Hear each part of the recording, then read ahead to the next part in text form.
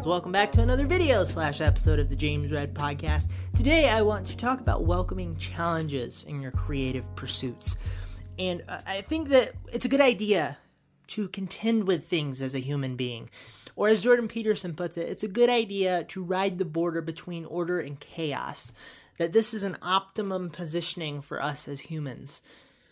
The pursuit of happiness is something to be very careful with. And the reason why I bring in this idea of the pursuit of happiness is the pursuit of happiness and the pursuit of comfort can be somewhat synonymous in the way that we tend to think about it.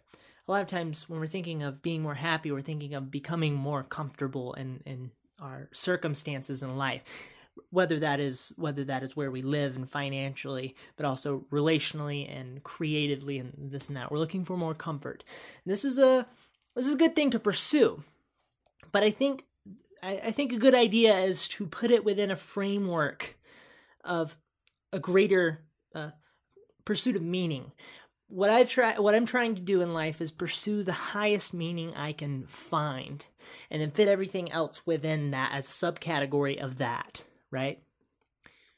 Comfort will make you comfortable, and there's utility to that. But too much comfort breaks you down as a human. And there are many examples of this in the wild. The wild's kind of a dangerous, uncomfortable place, right? So let me rephrase. There are many examples of this in the suburbs of America. And first off, a good example is a personal one. The fact that when I become too comfortable, I start to become sort of depressed. And whenever a challenge is before me and I want to take it on or I need to take it on, and sometimes there's a vagueness of if I know, should I take this challenge on? Is this something that is meaningful enough to put my time towards?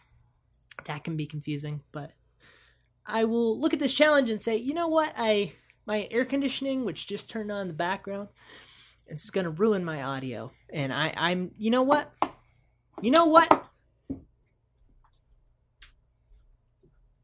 going to leave it on. I like being comfortable. It feels really good, and I'll get sweaty and chafing. I don't think I've ever chafed. I'm not really sure exactly what chafing means. But anyway, where was I? Comfort and... Oh, yes, when I become too comfortable and I face challenges before me, I say, I'm going to stay in my air-conditioned apartment. I'm going to drink my iced coffee. It's like right over there. And if I go out, if I leave the house, it's right near lunchtime. It's almost time to eat, but I haven't prepared it yet. So I'm going to miss lunch and I'm going to get hungry and start to get, hypoglycemic and just bad things.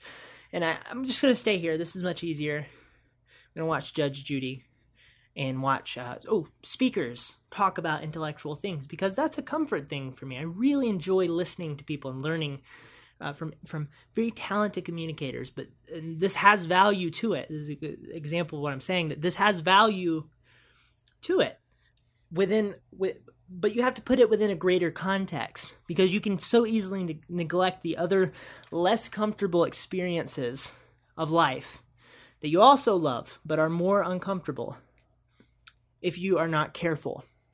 Another example of the importance of not becoming too comfortable, the dangers of this, is the astronauts in space. So a lot of people know this, that when you send an astronaut to space and they stay up there for 72 years, their bones start to break down, and their bone density starts to break down, and their muscles start to deteriorate, because our bodies are used to standing on Earth with gravity. We're used to that friction. Your body's doing a fair bit of work to keep you standing up. This is why if you ever hurt your whatever this muscle is on your femur right here, you're going to have a hard time standing. The worse you hurt it, the harder time you're going to have standing up, because your muscles are working, right? Our bodies are designed for this. We want this. Our brains are the same way, in a sense. And so if you're floating in space as an astronaut and you're hanging out in the fuselage, whatever it's called, cabin, you look out the window, you see the beautiful space, everything's really nice and comfortable. Assuming an asteroid doesn't hit your spaceship and break you in half, and solar radiation, then your blood boils away as it would. That would be uncomfortable. you have your tank over here and your food fluid. You can just squirt it across the room and I'll catch it with your mouth. It's a good time, right? But your body needs friction. Another example of this that I think is a really fantastic, dramatic example of the importance of not becoming too comfortable is because, so comfort and addiction can also, I think, go hand in hand. And if you're trying to take care of the feelings that you have by doing something that makes you more comfortable, there's a slippery slope to this that can become really bad. And I use these extreme examples because I think they're very tangible and easy to wrap your brain around and apply them to your own life in a much less dramatic sense. But people who are extremely obese, you can watch plenty of documentaries out there about this. I would encourage you to. It teaches you a lot about the human. But people that are extremely obese, often the common thread is that they have gone through extreme trauma. That's like they were fine early on in life, but then their mom dies, their girlfriend leaves them, so it's a chain, a connection of events, right? Dominoes falling in their life, and they use food to comfort themselves. I heard a guy do this on one I just watched today, because it's just a pastime for me. Now, I was looking up material for this, and I came across this guy who was 1,000 pounds. Very sad story, but he said, my way of dealing with my feelings was food. It's one thing to hear that from people around in life. Yeah, they're dealing with their, it's this idea that goes around, but it's another thing to hear it from the person themselves, right? Then there's some realness to that. But, somebody very close to him died. Mom, dad, I forget. His girlfriend left him. And he ended up in a really horrible place where he was using food to become more comfortable and get rid of the feelings that he could not figure out how to handle. And so now he's in a horrible position where he can't leave his house. He has caretakers. He has to go. There was an operation that he could have, but there was like a 50-50 chance of survival. So he's in this, really, really sad place. We find ourselves in our own versions of this if we're not careful, right? What this causes us to do when you become too comfortable is you become selfish, become overly selfish without even maybe realizing it.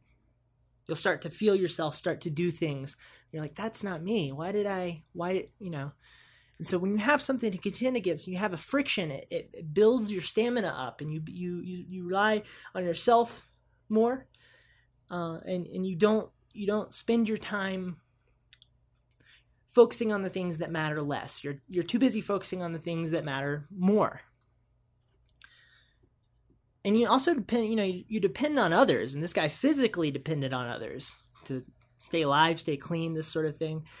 But in our own way, we'll start to depend on others to try to keep us happy, right?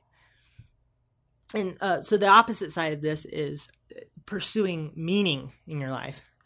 An interesting example of this is I came across the story of a guy named David Eubank, who is a missionary and an aid worker.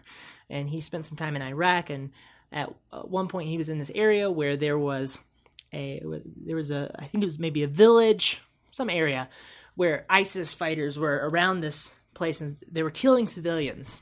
They were shooting them. And so there were a lot of people that were dead, but there were still a lot of people that were alive in there. And he says he was motivated by love to go in there and save these people. He rescued a 6-year-old girl and had to go back in there and rescue some more. And at one point he's thinking to himself, if I go back in there, there's a good chance I'm going to die. Is it worth, he was asking this guy with him, is it worth going back in to save these people? Because there's a good chance we're all going to die, and then we're going to have a lot of people dead, right? So he's facing this extreme conundrum of life that we in America never have the privilege of facing. And the guy said to him, I will die with you. That was his response. And there was an Iraqi soldier that said, I will cut off my arms before I don't go help them. So he goes in there, and he had coordinated with Americans and Iraqis, and they made a smoke screen and went in with tanks and Humvees and this sort of thing, and got a bunch of people out, saved a few lives, or maybe just a couple. I actually forget if it was a lot of people, but the idea is like this: the sovereignty of just saving one person's life is a very high meaning, right? I can imagine the joy of saving these people's lives was so profound, and it is not something that you can find in your air-conditioned apartment. That's a different kind of happiness than the happiness that you can find from pleasure and comfort. So I think a purpose is important. And so the question is how do we apply this to the creative realm and also to our mundane daily lives? This is where we spend most of our time, and most of the time we're not running into ISIS-held territory to save a child. There's a clear indication of meaning there. You're like, okay, if I get this person, bring them back, good thing, right? Life is much more vague than that. But I think that is the question. If you're a creative type of person, is how do you apply that to the creative realm? And I believe there are many opportunities. There's many a great photographer, musician, filmmaker, speaker, underwater Victorian era interior designer, especially those. They have a big role to fill. Large pants to fill. Well, it's a really dark, going back to the obesity thing. Okay, thank you so much for watching. I'd love to hear your thoughts. I hope you have a lovely day.